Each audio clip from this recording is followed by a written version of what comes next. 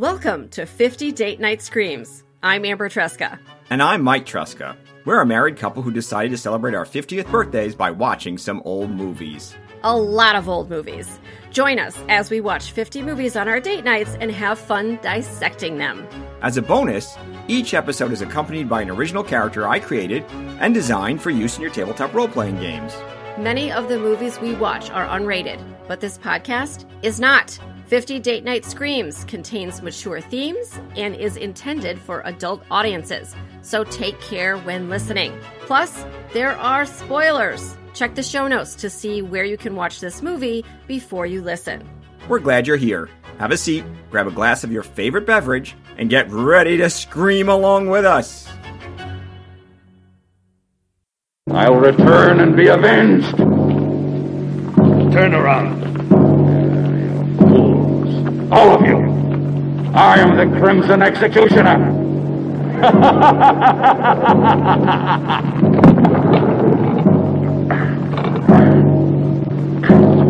This day shall be written in blood. No man can judge me. I am the supreme law.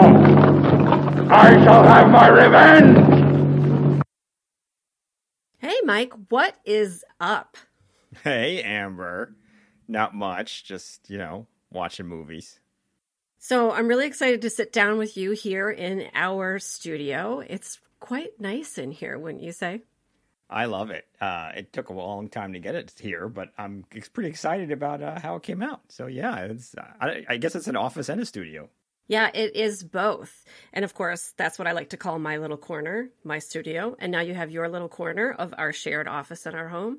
And that is your studio. How about that? I was very jealous. I actually copied your. I mean, they don't look the same, but I definitely wanted to have my own little corner. So I even have a tchotchke corner, which I'm excited about. But yes, we have we each literally opposite of each other have our own corners. Well, it's really perfect for us to start off our first episode of 50 Date Night Screams. I love that. Hopefully, well, I think there's more screaming on the screen than from us, but that's okay. That's okay. That's a good place to start. Yeah, I think that's fine. So let's get started with our first movie here, which is The Bloody Pit of Horror. And that is directed by Massimo Pupillo. Did I say that right? I don't speak Italian. Pupillo. I think Pupillo is probably close. Yeah, Pupillo. So, okay. All right. And Massimo probably Massimo. Pupillo. Massimo. Oh. Yeah. All right. Like Massimo Pupillo. Massimo. Yeah, there you go. Yep. Directed by Massimo Pupillo. This movie has a 4.5 rating out of 10 on IMDb. So maybe that tells us a little bit of something off the bat. It is unrated. And one of the interesting things about this movie is that the lead actor is Mickey Hargitay, who was Mr. Universe in 1955, which we didn't find out until after we watched the movie, and it made a whole lot of sense. He was also married to Jane Mansfield, and he had 3 children with her, one of whom is Mariska Hargitay. So an interesting piece of trivia there. All right, I'm going to give a summary of the movie. You and I have already watched it, but I'm going to give a summary for anyone who hasn't seen it yet. All right, are you ready, Mike? I'm ready. Let's do it. Okay, good. An agent for a company that publishes paperback mystery novels is in the Italian countryside to find a location where he can shoot photos for book covers. With him is the author and his secretary, the models, and the photographer. They find a great location in an old castle, but there's no answer when they knock on the door, and they think it's abandoned. They break in to find the owner is there, but he allows them to stay. During the photo shoots, the models and the photographer are tortured and murdered, one by one. I love how that description just sort of covers what would probably be just someone accidentally finding the wrong house, and then by the end of it, it's just everybody's tortured and murdered one by one. It really turns dark at the end of that description. I know, right? Well, it's also wild because, literally, they break and enter into this castle. And then the owner is like, no, I don't want you here. And they're like, oh, but really, we like it here. It's going to be great. And then he's like, all right. Yeah. Then there's a weird glance that is explained later, and then he's like, "Oh, okay, fine, you can stay for no reason, but don't go in the basement." The one thing that was a saving grace is he didn't say don't go into the bloody pit of horror. So it was nice that he didn't cell phone there, but he did warn them. Yeah, well, I mean, I don't know. I feel like if you're doing some B&E, like what happens to you after that, like it's just that's on you. That's on you.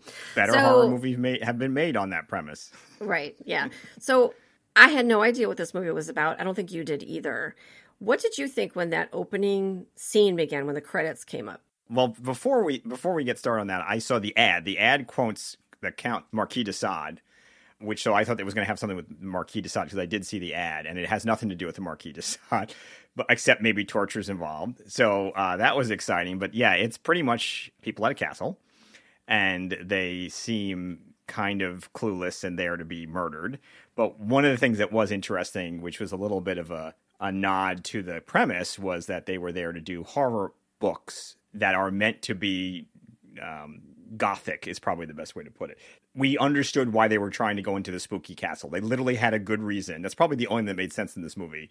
They literally had a good reason to go there. Right. It made a good backdrop for what they were trying to do, which was to shoot book covers, which is kind of weird because I'm also like, did you really need to take pictures? Like, shouldn't these be like they could be drawings, right? Like, why did you need to take photos? And they were photos for what we discovered in our research was called, I think, yellow novels or yellow fiction or something like that. So they were kind of mystery novels, and then they would have this interesting cover with usually like a woman that was dressed in some kind of a wild costume. Like one of the costumes was like she was a pirate, but she was not, she was half naked, frankly. And what were some of the other ones? I forget. Somebody was dressed as a knight, because they were also male models. So there were male models menacing the female models, which was great. Somebody definitely dressed as a knight with like an axe. But it also gave them the excuse to engage with what was clearly terrifying torture devices and other things, which would prove to be their undoing. But it did, like, they really went for it because they had a good excuse. That was a prop. And the castle was a prop, and they were there to do spooky things. So, like, this has got to be one of the first horror movies where you're like, all right, yeah, they're morons, but morons who had a reason to go into the bloody pit of horror. Well, they didn't know that that's what they were doing. So when the opening scene began, it opens with you're back in the day of the Crimson Executioner, which I think was in the 1600s, I think it was supposed to be. Yes. So I remember turning to you at one point and I was like, well, that guy's going to come back later on. Like, that's just going to happen. Like you could just see it sort of unfolding. So there was really not any surprises in that respect. But one of the things I usually notice about movies is the score, is the music. This score was so wild. Like it was really just like at points, it was just like one note for like minutes at a time. And I kind of wondered how that all came about and why. And in a horror movie, the music has a heavy part to play in it, frankly. And this score really did not hold up its end of the bargain. It was almost kind of laughable, truly. My favorite comment on one of the reviews was Gino Paguri. I don't know if that's saying it right. They call it quirky lounge music. Carpets the tortures like Muzak. And that's sort of definitely the way I would put it, which was there was this vibe of almost sometimes pleasant and sometimes not there at all music going on while, frankly, horrible and disturbing things were happening. So the tone had and there were moments where the tone was pretty funny because there was them doing the shoots. But once it turned to actual horror, it's like that nobody told the composer. Yeah, well, hopefully he knew what was going on. I just feel like maybe he had a different idea or the director had a different idea than perhaps what you and I, who grew up on the horror movies of the 70s and the 80s and some really iconic scores, tend to think of as a score for a horror movie. So it was definitely a little jarring as far as I was concerned. I don't know, maybe that plays into the IMDb rating of 4.5. By the way, 4.5 is probably pretty good. Spoiler alert. the stuff we're about to face in 50 movies, 4.5, not bad. This is true, you know. You'll make a big hit in that costume, Annie. Won't I, too? What? Oh, no, what's gotten into you? You mustn't hide those beautiful legs of yours. So what did you think about that ending? So one of the things that the show, I think the movie tried to really reinforce was it gave it a sense of history. There was this flashback that starts the movie where he's in, I said, like a luchador red costume. They see him put to death. They explain a lot. A lot of the movie tries to ground it in explaining things. In fact, to the point where it would have been okay if this was just a supernatural spooky story. But it turns into a somewhat realistic assessment of a man's narcissism and I think a commentary on bodily perfection. But even those points aside, the concept that they try to make it realistic, that they actually over-explain that it's not a ghost, where the main character, who's a journalist, uses the Crimson Executioner's dead body to sort of try and terrify the villain, is all about like this idea of playing his insanity against him instead of just being, I don't know, a bog standard battle. So I thought the way the movie really tried to have its cake and eat it too. It wanted to be scary, but it wanted to be taken seriously by making it, and I'm doing air quotes here, realistic. I thought was fascinating because it was a lot of effort to essentially try and be legitimate. Right. And you know what I'm thinking of? And it didn't really occur to me until literally just now as you were explaining that aspect of it, is I'm thinking of Psycho. Yeah. Right? So in Psycho, the protagonist, the villain, whatever you want to call him, the murderer, is taking on the persona of his own mother for complicated psychological reasons.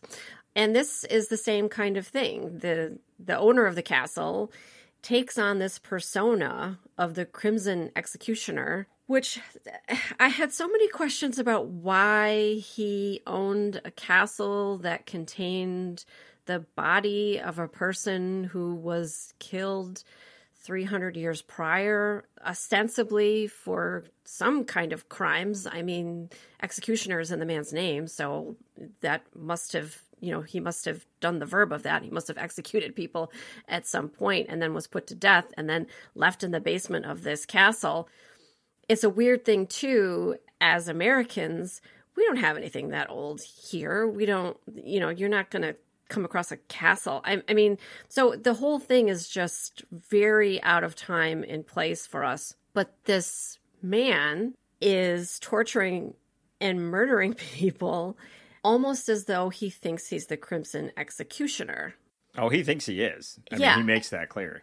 But then there's this idea also that the dubbed version that we're watching may not have dialogue that fits what the original Italian was, which of course we have no way of knowing. We just know because we've seen that discussed in different places when we were doing our research. Right. And it's interesting because if you look at, again, relying on other parties who translate for us, the Italian version's very much talking about personal body perfection. So he's talking about himself and his love of his own perfection, whereas the English version is talking about how everybody else discussed him, the models and the characters, because of what they're doing, right? The sort of lewd nature of the photo shoot is what offended him. So it really is an interesting cultural nuance that it doesn't change the end result, but it definitely puts a different spin on that, because to your point, again, going back to they tried to put science in this, right? So the Crimson Executioner gets executed himself, but doesn't seem to decay. And that seems to be a sign to, by the way, a washed-up actor. Incidentally, that's the other thing that's sort of an interesting spin on this. He's an actor. So I don't know what that says about actors or the director's perspective on that, but he's turned this washed-up actor in skulking alone, not alone. He has minions in a castle, and he's essentially using it to presumably execute these bloody fantasies against people he doesn't like. And it wasn't just talking about what he did. He actually had a connection to one of the characters. I don't know if you remember what that was. Right. He had been engaged to her or something like that. Right. They knew each other, essentially. But nobody else knows that. It was just so weird. It was almost like an afterthought. It was so weird that that was part of the movie. And then, of course, she's one of the ones that lives, presumably because she's not a model. She's not posing in the clothing, which also, by the way, he's running around talking about himself being perfection, which, yeah, he's pretty jacked. You know, there's definitely some beefcake in this movie, you know, along with cheesecake. But what they're doing to our 2023 eyes is pretty tame, you know, honestly, the costumes and all of that. It's really not that big of a deal. It's some beautiful girls wearing some scanty clothing. You know, that's literally all it is, and taking some pictures. So, but he has a big problem with it. Enough to put them in the bloody pit of horror, that's for sure. I just like saying bloody pit of horror. I'm going to squeeze it as much as I can. Clearly. Yeah. So he does bring some of them into the torture chamber that's in the castle, which on the one hand makes it perfect for their photo shoot, but on the other hand also makes it perfect for them to be murdered. And they kind of take their time with some of the torture devices to the point where I'm thinking a little bit like, couldn't these girls have kind of gotten out? You know, couldn't anybody have like gotten away? Or wouldn't you have tried? It was just a little weird, and I don't know what the point was, except that it was kind of just using women as props to be tortured and to be looked at being beautiful and being tortured. Yeah, and it's not funny, but it is something that brought me back to sort of when Hostel and a lot of that torture porn is the phrase that came out. And the reality is that was actually a trend coming back. And this was a clear proof of that there was an audience for what essentially is, in some cases, kind of uncomfortably long torture scenes. That's how I put it, where they're just like more emphasis on and by the way, people are tortured to death. They're not like tortured and get away, or torture and the camera moves away. People just get tortured and then just die on screen, the end. So it was really a little bit of a shock to Marta. Certainly, you know, it's not like we haven't seen horror movies, but to see a very different goal, which was to show that people were being tortured to death. And this isn't Friday the 13th. You get hacked up in some gory way. This dragged on. People were screaming for it seemed like hours. So it's very much a different film, and I think that's where you get exploitation, right? They call it exploitative, and that's not an accident. That was the purpose. I don't think it was intentional. Right. So it was exploitative in parts, and we've certainly seen horror movies come along that go much, much further than this one did. And this was in 1965. I think in 1965, you know, obviously I wasn't alive then, you weren't either, but it would have been seen in a very different light, I think. I don't think this is something that was going to be shown in a regular movie theater with the name on the marquee that people would go on a Saturday afternoon. This seems more to me like something that would have been a little bit underground, you know, and it definitely has a cult following today. So when we were doing our research, we found all kinds of stuff. There's all kinds of people who discuss this movie and compare it to things that came before and things that came after. And then the little bit of trivia with the movie as far as who was in it and things like that. So because the actors were not all necessarily Italian. And so it was just very interesting, both culturally and as far as the themes in the film, which are many. It's almost kind of like I'm not really sure that some of these themes that we're pulling out were the ones that were intended. But maybe that's what makes great art, right? So I think you could say that the movie is hokey or campy or, you know, whatever you want to say in that. But I do think that it is a really interesting piece of art, and it certainly opened up some discussion points that we were able to take and run with. And, you know, as we think about the themes of this movie and bodily perfection and what is immoral and how people relate to one another, especially during that time period, which, of course, we're never going to know what it was like in Italy in 1965.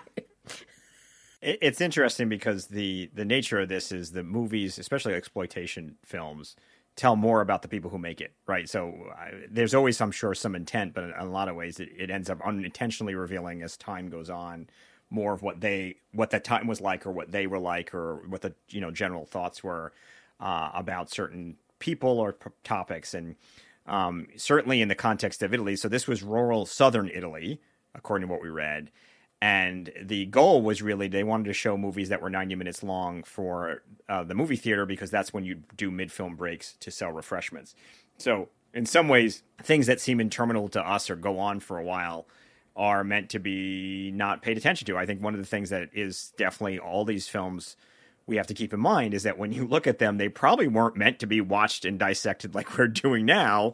You were probably making out in the back of a vehicle and maybe looked up occasionally, and then you took a break and had some snacks. And then, if there was an interesting murder scene. So the dialogue wasn't a big deal. The realism isn't a big deal. Many of the torture devices wiggle. So they're not quite as dangerous as I think they were hoping. But I don't know that was the point. They didn't have to be that realistic or deadly or, frankly, that philosophical. It had to be entertaining. And we were entertained. Oh, absolutely. We were entertained. So that brings me to the big question. Is this a horror movie or is it something else? I think it really pivots on how you feel horror. If torture is horror, seeing people scream for a prolonged period of time is somewhat horrifying. So I would put that in there. I think there was a craze of trying to have movies horror themed, and that's how you sold it. So, it is tame compared to modern standards, but I think for sure I would classify this one. I don't think we're going to always have that opportunity, but this one for sure I would classify as horror. Mm-hmm. Yeah, I would say the same.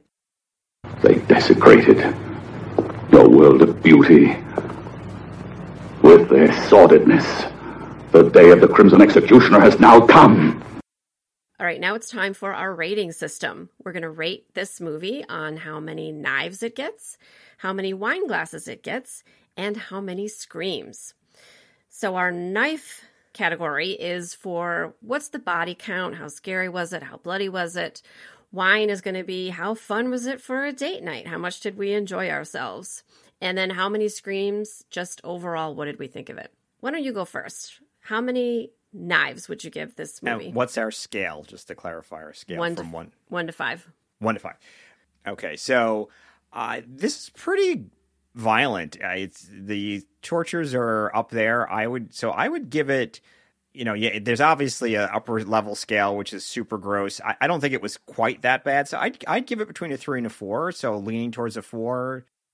Like a 3.5? I don't know if we 3. It's like three knives and a handle. I don't know how that works. Yeah, I think I would probably give it a solid 3. I mean, the body count was pretty high, quite frankly. And, these women were tortured. And not only that, but the first death, the man is killed. And then he's just there, and they just proceed on with what they're doing with their photo shoot. Now, to be fair, they say they want to leave, and the guy running the shoot says, "I'll pay you double." And they say they still want to leave, and he says, "I'll pay you triple." And they go, "Okay, fine." So I'm just like, I don't know if there's any dollar amount that you would want to continue taking your racy photos in they keep calling it a castle, like I don't really know, but a castle where a person has literally just been murdered and the body is still there, like bleeding out. Like it just doesn't, I don't know. I don't think there's any amount of money that you could stay for that. I don't think that that's quite defensible. Well, for a rating of $1 to $5, that's just a $1 rating, maybe. Okay. All right. So how many wine glasses? So how much did we enjoy ourselves while watching this movie? I enjoyed it quite a bit. It's definitely between a 4 and a 5. There were certainly scenes that dragged, so it wasn't like we were loving every minute. But this was an unexpected treat in terms of, I think it spoiled us. I really want to think that all the films are going to be this kooky, but I would say that definitely between a 4 and a 5. So that's 4.5 wine glasses. 4.5 wine glasses you'd give it? Mm-hmm. Yeah, I'd give it a 4. I think sometimes my measure of a movie, at least in our household, is how often people get up. So I think that we each probably at least got up once to go to the kitchen or something. So if it's a really good movie, like nobody's getting up and going and doing anything, right? So yeah, I think I'd give it a 4. Like it was definitely enjoyable, maybe not in the ways that I expected. There's certainly a lot there that was disturbing because it was literally women being tortured. But at the same time, if you sort of just looked at it for what it was and watched it as a piece of art, a piece of fiction, it was pretty enjoyable, especially while you're having a glass of wine or an edible or something. Totally agree. I think it was, like I said, it was more fun than we expected. Yeah. All right. Overall, how many screams? I think it's close to that between 3 and 4 mark, probably closer to the 4. I think we ended up, it's one of those things actually, I think we enjoyed talking about it probably more than watching it, because it was a lot of food for thought. I would say that that's true. That if you just watched it and then didn't have the opportunity or the means to go and look up the different aspects, the cultural aspects that we don't understand from Italy and from the 60s and all of that, like you probably wouldn't find it as enjoyable.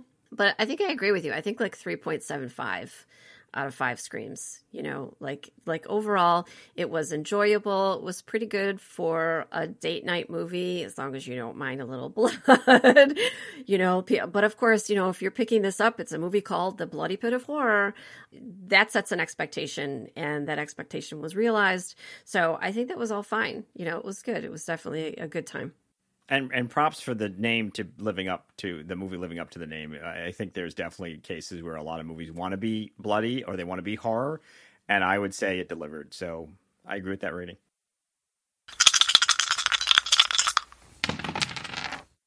Okay, so now we have a character. We have the Crimson Executioner. All right, Mike, you rolled up this character. You created him. So tell me, who is the Crimson Executioner? So the Crimson Executioner is an interesting character. Again, sort of a gift. I feel like this character spoke to me pretty easily because, look, you get he's an oiled up maniac who believes he's the either possessed or reincarnated soul of a previous maniac who was well preserved. So, and he's both a torturer and he was tortured. I mean, there's so much to work with. So I use the Revenant as the basis, which is an undead, basically sort of serial killer who's hell-bent on going after someone else, and use that as the basis with a couple of fun pieces. One was, we actually didn't mention this earlier, but we have to mention it. There's a scene where he builds a giant mechanical spider web with the world's least convincing mechanical spider. I think it's supposed to be mechanical. I hope so. And he traps one of the victims, and he has like 2 ways you can die. If you hit the spider web, this crossbows shoot you. If you just stay there, the mechanical spider bites you and you die. And by the way, her explanation, as she's in this torture device, it was a very long explanation of it. I don't know if I were in a torture device of such a making that I would be coherent enough to explain it to my would-be rescuers, who, by the way, don't rescue her.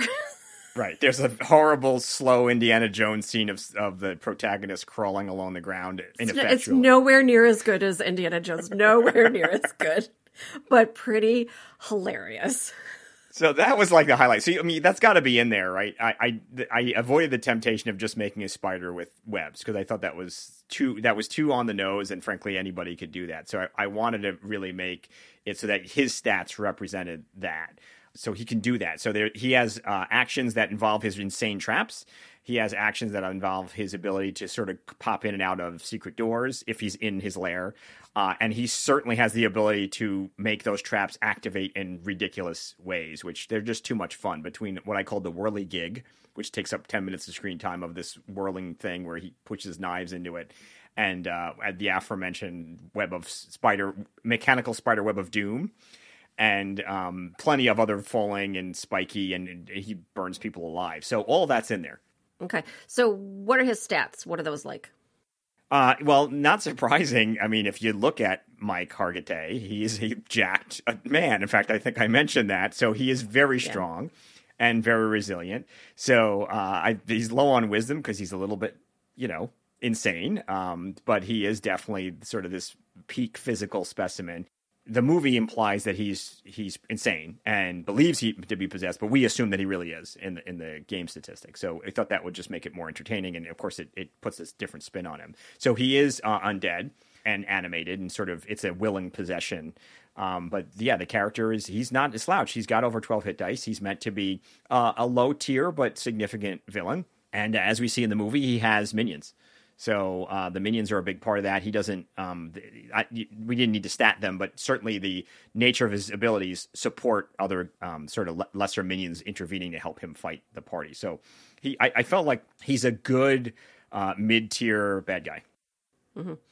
So where might he be used? Where could you see this character being dropped into an adventure? The fun part about him is he comes with it. In fact, he's sort of indistinguishable from it. One of the things I sort of was fighting with was trying to figure out how to make the character fit anywhere. And I was like, no, he really belongs in his castle, right? He belongs in the bloody pit of horror. So he's great for castles. And of course, in role-playing games, especially fantasy role-playing games, they're everywhere. So he's ideally your haunted house kind of haunted castle kind of villain.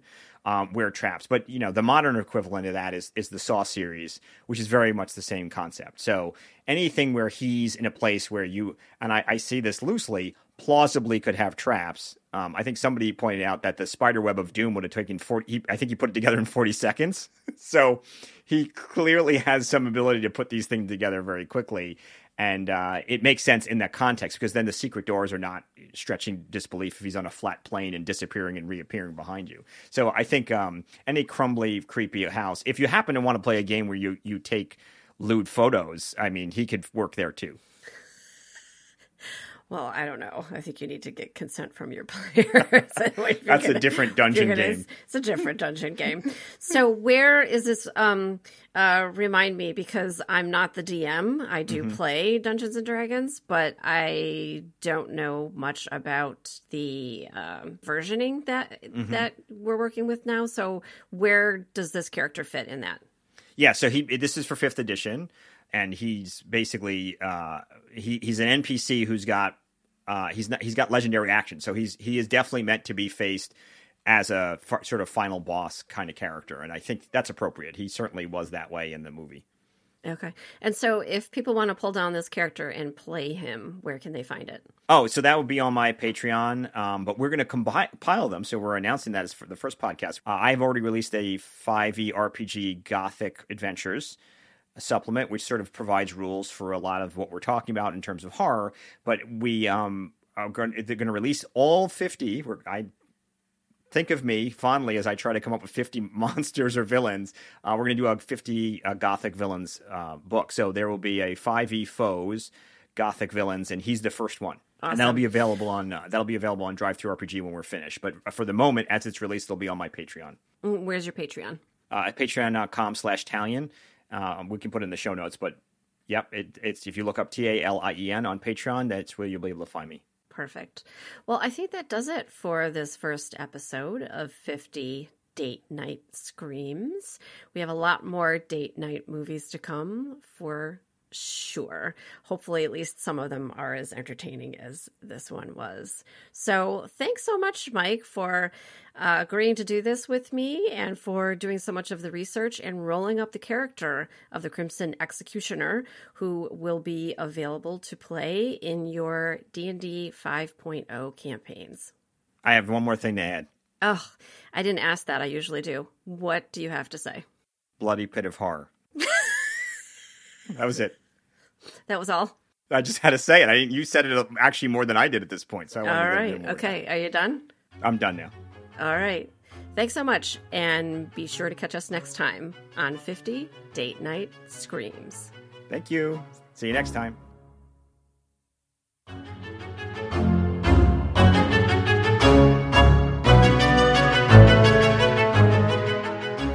Thanks for listening to 50 Date Night Screams. Be sure to check the show notes to learn where you can watch this movie for free. The quality isn't always the best when streaming, so we've also included a link to where you can purchase it. You can also get much more information, including the characters from this and all the 50 Date Night Screams episodes at patreon.com/Talion. Until next time, don't stop screaming. 50 Date Night Screams is a production of Mal and Tal Enterprises. It is written, produced, and directed by Amber and Mike Tresca.